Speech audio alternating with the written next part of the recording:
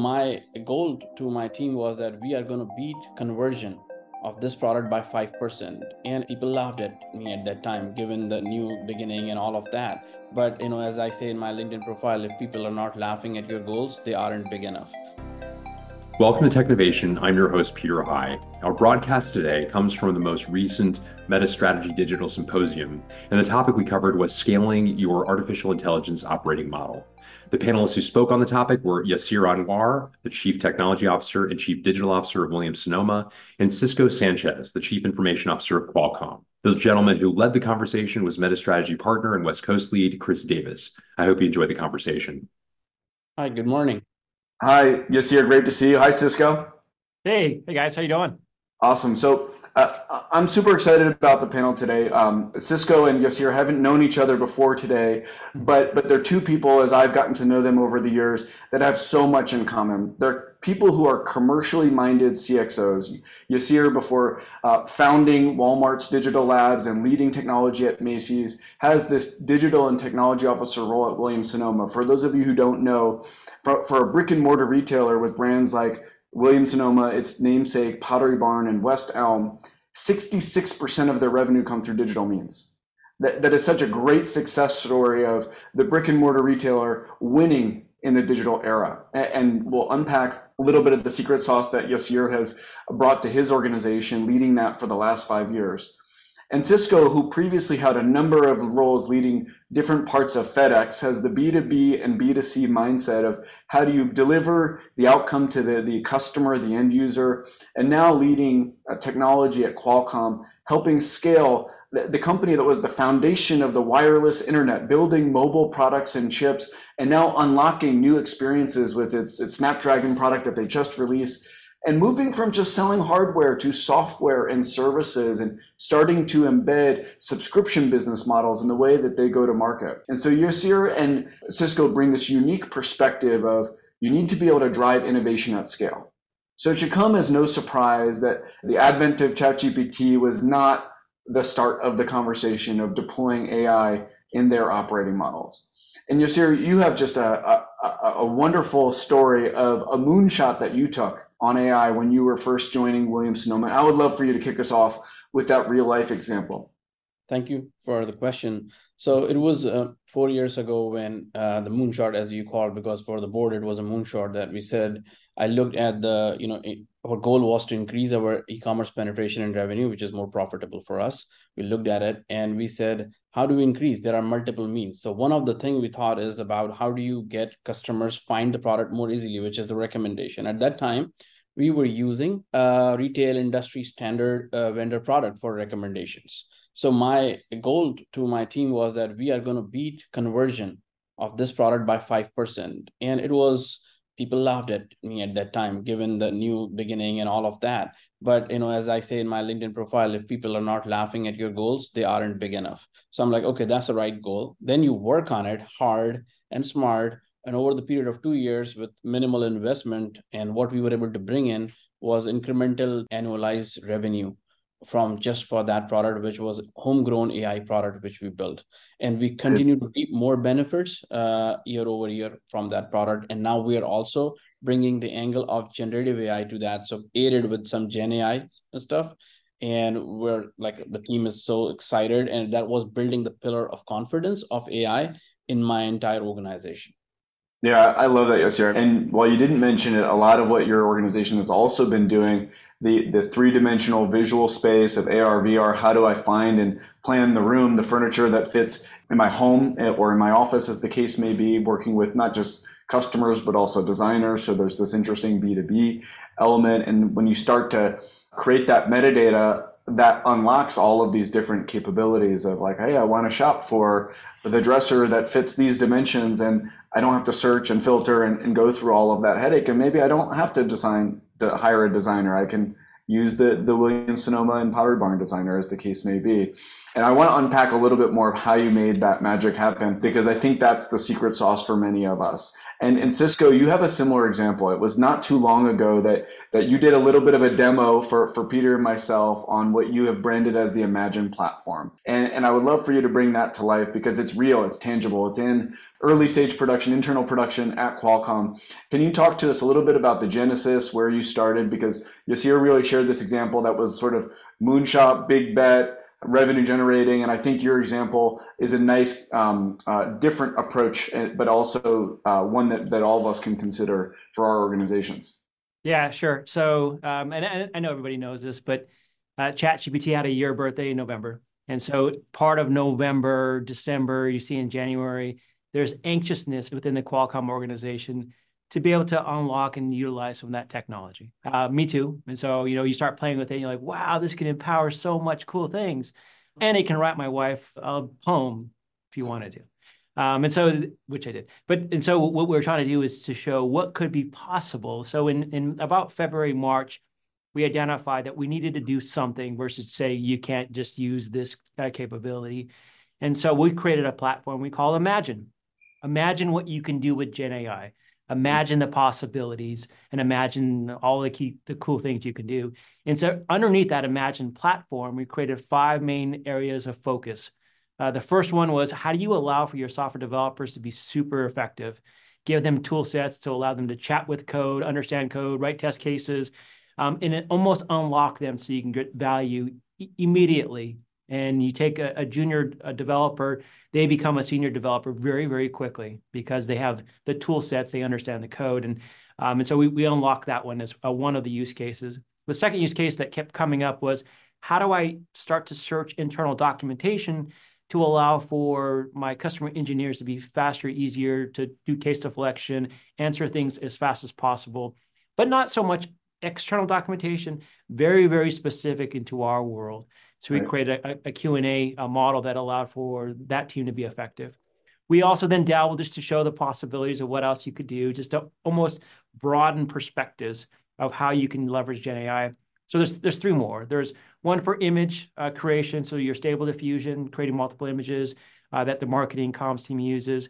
We did a translation one because it's easy, small models.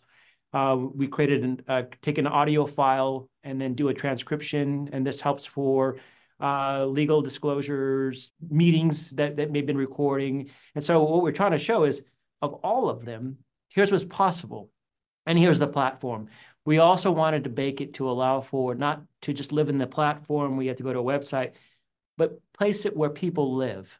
And what I mean by that is, if I'm a developer, I'm in my IDE all the time. I'm not going to go to Stack Overflow. I do Google or Stack Overflow or others. I need to live in my space so I don't get distracted. And so we created the ability for APIs to be embedded as part of the IDE, and it allows them to stay where they're comfortable. That means also for our customer engineers, that means for developers, and so on and so on.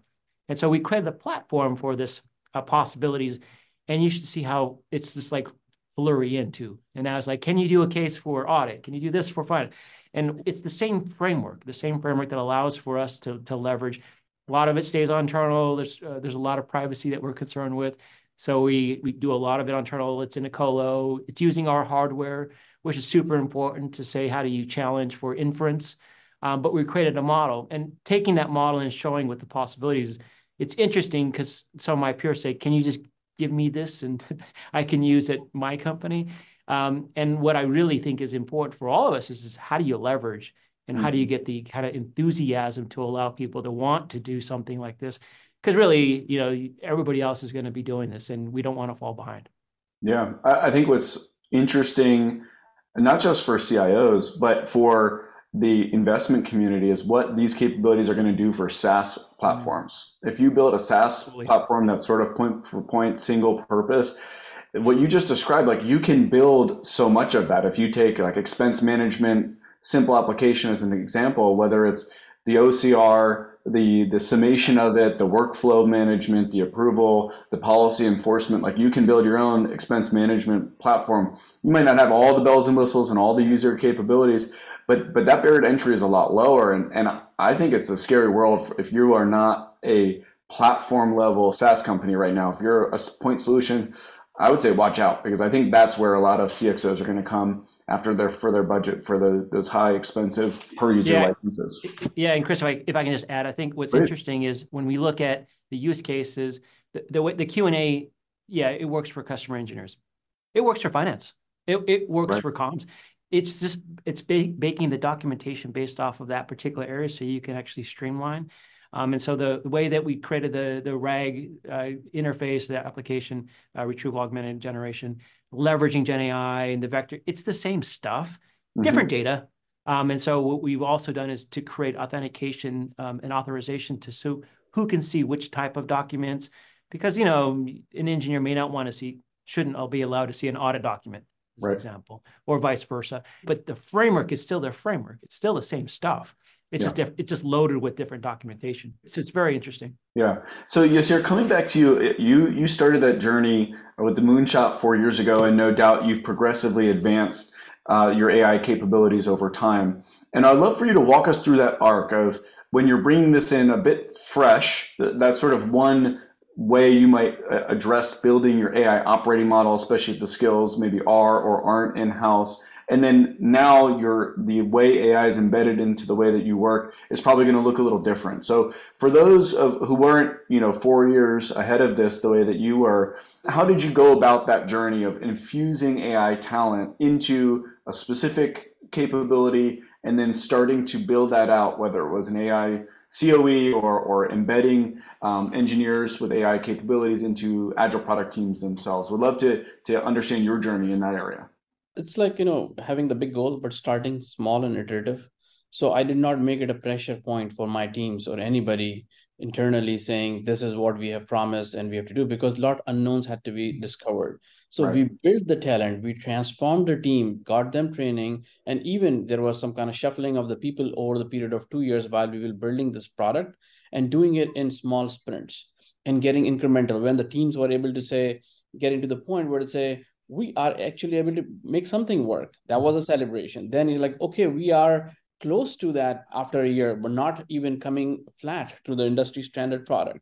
Then was like, we are 1% above consistently through our experimentation platform. We were checking that, and team wanted to call it a day. They said, this is a big enough, win for the company. How much more do you want it? And I said, don't worry about it. Let's keep going at it and working on it. And we did beat from anywhere from 7 to 12% across our family of brands. As you know, we have 8 brands, beautiful brands that, are helping people decorate their homes. So within the team, that was happening. So that allowed team to slowly, even though it was going at faster speed if you look from outside, but internally it was going iterative and in a slow manner. So it would allow burning in the requirements of the talent. The product management mindset had to be changed. The operational behavior of it had to be changed. The security aspects had to be looked at it. So we give it in burn time and got it. Once you get the win, that's very critical. Another aspect of it is that, there's a lot of large platforms, and I'm in big favor that you can't just be in isolation and keep doing your own AI and build 100 small solutions, because after 5 years, you're going to abandon them due to cost, complexity, and all of that. So the key is, how do you balance leveraging the larger AI and Gen AI ecosystems? But like I always say, that even for evaluating what solutions out there are good for you, you need to have some level of expertise, some level of DNA in your own organization. So that was the angle I applied within my team. How do you learn versus sending them for 20 certifications? Nobody gets to do the real thing by just certifications. So it was about building something. Once we got to that point, the confidence level of the team was very high. Then it wasn't me asking for should we do one more project, other more project. We formed a small, a lab environment, and we started evaluating more solutions. In that case, it wasn't necessarily the goal to keep building in-house. It was also leveraging, where can we partner, who is doing best, OpenAI or other solutions. And then the team naturally swarmed. The business leaders, my peers, my CEO board, when we explained them how many things we are exploring, they were very excited about what we're doing. So today, as we speak, and I'm always about outcome and results. So from that journey of first AI in-house solution to now today, either in production or piloting many AI solutions, either they are in partnership or homegrown. I'll give you a few examples. One is our SEO and the product copy content. We're piloting it right now. That's a very common and legit use case of Gen AI. We're doing that. We also are using shoppable videos and shoppable images on our website. The 3D image thing you talked about, right? That's a platform we acquired 5 years ago, and we continue to build on it. So it allows us to build photorealistic scenes Right. by using AI technology. And it Yeah. also allows to convert our physical assets into multi-million combinations of the images of that photorealistic images. So that's powering our website experience and conversion. We are also using it for our, in our supply chain area, we're using it right now. We launched something for peak was, we have a good business, we have a brand called Mark and Graham that does the personalization monogramming. So we used to get, like any company, some returns. And in those monogramming, sometimes it was difficult to find out exactly where the problem was because the customer would say it doesn't feel right or the color doesn't look nice. So we build an image-based AI where we pass through our returns and it exactly identifies at the pixel level, color shade level, thread level, where the problem could have been. And so that we can loop back in our manufacturing units and telling them how to adjust their monogramming machines. We are also doing it for promise dates to our customers. We're using AI and promise dates of our customers. So we can figure out the best optimal path for the customers and provide them those options in our delivery. So there are quite a few use cases within Williams-Sonoma that are currently live and delivering value. I love that. And I think what's really unique about your situation is that you had the benefit of doing this over time without a lot of the organizational pressure. I think that many other organizations are sort of in the other camp where the board, the CEO is saying like, where's our press release? Like we need to talk about how we're using AI. And 2023 has been the era for many companies, not these two, but the era of sort of cute POC and a press release where like it's talking about how I am entitled to AI via ServiceNow, therefore I'm using it in my IT service management arena. In 2024 should be how do we embed it in our operating model? And Cisco, I'm going to come to you next, but before we do, what we wanted to ask the audience was, what are the biggest challenges people are seeing in scaling AI? And what's interesting here is the lack of a data and AI strategy. That's a little bit higher than I would have expected. I would have expected to see the talent and skill sets to be higher, security and risk sort of in there as well. But Cisco, I want to put that question to you. As you think about scaling this, you have the Imagine platform, you're a tech-centric company at its core, there's clear use cases in optimizing models for chip design and how you get more compute power to power the next generation of 5G and 27G and all of that great stuff. And at the same time, your staff can only be so big. You can only have so many people. You already alluded to the junior developer becoming the senior developer with the AI augmentation. But what do you see as the biggest challenge as you're sort of stepping into the next calendar year? Yes. So for me, if I were to answer that poll, I would have said security and risk, just purely because what we do is, and it's probably just from my industry and others like it, we create 5G, 6G, and so that is super important for us on making sure none of that data gets exposed out of either the software module, the capability, and it's not just in that 5G space. It's the next generation Wi-Fi 8 or the next Bluetooth or the way that we are going to be connecting our platform or the client or the laptop that we've created. So there's a lot of like super secure things that we maintain. That's why, and we do, by the way, we do use third-party software tool sets that have Gen AI, like a GitHub Copilot or Microsoft Office Copilot. But there are some things that we say we need a ring fence because of control and maintaining. But I think the second risk is really how do you leverage your team as effective? And Yasir mentioned it. He did it. He's doing a really good job at Williams-Sonoma. For us, what we've done is we've taken a lot of the ML toolset group because their mind works in a very interesting, similar way of saying, I know how to do an ML model. I know how to create that ability. I know how to start to identify data. Now I have Gen AI to help kind of expose it differently. And so we've taken a lot of our ML team members to say, we think that there's a path here in this Gen AI space that can help us accelerate the journey for where we want to be. And so we've done that. When we first began, by the way, it was 2.5 people that were building out this Imagine platform. Now it's like, 25. And there's a business representation. But I think that skill set is going to be super interesting on how do you accelerate, because it's a constant moving target of how do you do authentication and how do you do the search criteria better and how do you do this model and which model do you use and do I use a 1 billion parameter or 70 billion or all in between? And so I think those type of skill sets are a little bit different and unique, but at least in the way that we've been handling it is a lot of our ML engineers are really gifted in understanding kind of that scale, size, when to kind of burst and type of hardware. So it's been very helpful. But I still think at least security and risk are going to plague us because we don't want software, we don't want data to be exposed everywhere. But I think that's the way we look at it. I 100% agree with Cisco's assessment on data and security. And even if it is, different type of products, at the end of it, it's about customer data at stake. That's going to cause problems. So I think that is key. As you know, my take on it, my study on this LLMs, right? And Gen AI actually builds a much bigger attack surface than traditional technology, because now LLM is like a gateway which is talking to all the traditional services and producing results. So if somebody is able to get prompt injections into your LLM model, or allow to what we call data poisoning, like corrupting data from a training data or user feedback, that could have very disastrous effects. So that's where you need to bring in sort of almost like, I say personally, passionately, that there is an open AI, there should be a governed AI, a platform so much so that that's overarching and enterprises can deploy them.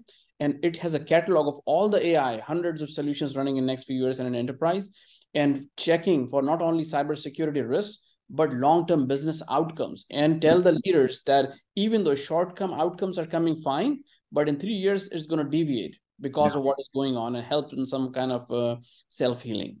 Yeah. I'm sorry. I know, Chris, you want to go for it. Go for it. Let's go. This is fun discussion because, Yasir and I are just super aligned.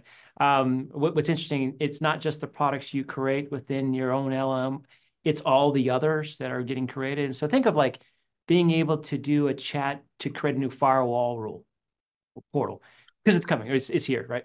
And so to Yasir's point, if someone was to get into that and change the configuration for firewalls, or open up a port, or expose, or change the whole configuration, I mean, it's me and my CISO are probably shaking right now just thinking about kind of the torment that could happen to companies. So there's a lot that you have to do to make sure that you're securing appropriately. Otherwise, good and bad things could happen. Hopefully more good than bad. Yeah, and the sort of the direction I was going to take that is, on the one hand, there's the leaders of major platforms. We talked about a number of them, especially in the LLM space. And when you go from OpenAI / a little bit of Microsoft thrown in there, you go Google with Bard, now Gemini, and what they're rolling out. You look at Anthropic, you look at Amazon, AWS Bedrock, and you could sort of add the list. Einstein would like to have its name thrown in the top 5. I think they're sort of on the edge there. But is there a world where the LLMs actually become commoditized? And like what we saw in cloud computing, you get this sort of interstitial layer where there is a platform, like you said, Yasir, that manages them all, and to the end user, they almost don't care. It's some evaluation to figure out which one to plug in for which purpose.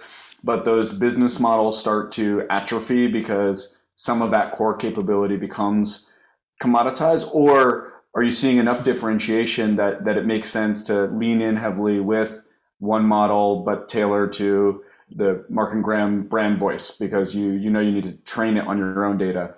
How are you looking at the evolution of that platform-based approach and the multi model approach? Thank you. And I believe that evolution of some of the companies that are adopting OpenAI or providing some kind of, I would say, fortified solutions is trying to inherently respond to the fear and scare of the risk.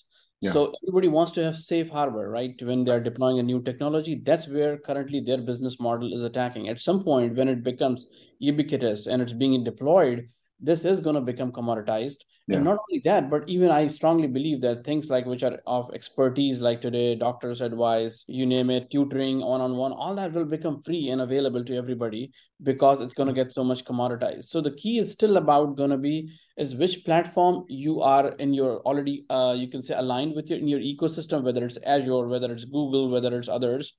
And with that synergy, are they providing you the safety and other lifecycle management tools? Because that building those tools by every other company, retailers or other people, that would be a lot of investment. And that's where these companies are providing the investment. So I think you need to pick and choose, and it's no more a world anyways to deal with only with one of the provider. I think it's an ecosystem. You pick and choose few great people and build your own solutions. even today the solutions and LLM models are available, a lot of open source are available, which you bring them in-house or run them on a cloud, and then you customize based on your own data, because at the end of the day, it has to be trained by your own specific data to get the real business outcomes. Yeah. Cisco, you want to add to that? Yeah, no, I aligned again. I think what's interesting is the models are changing so darn fast that the next upgrade, the next feature, the next one. And so it's almost, if you hang your hat on just one, you're going to be probably behind in 4 months because the next model comes out. And we are seeing that when we created the Imagine platform, we started with, in the coding space, with something called CodeGen and moved to Star Coder.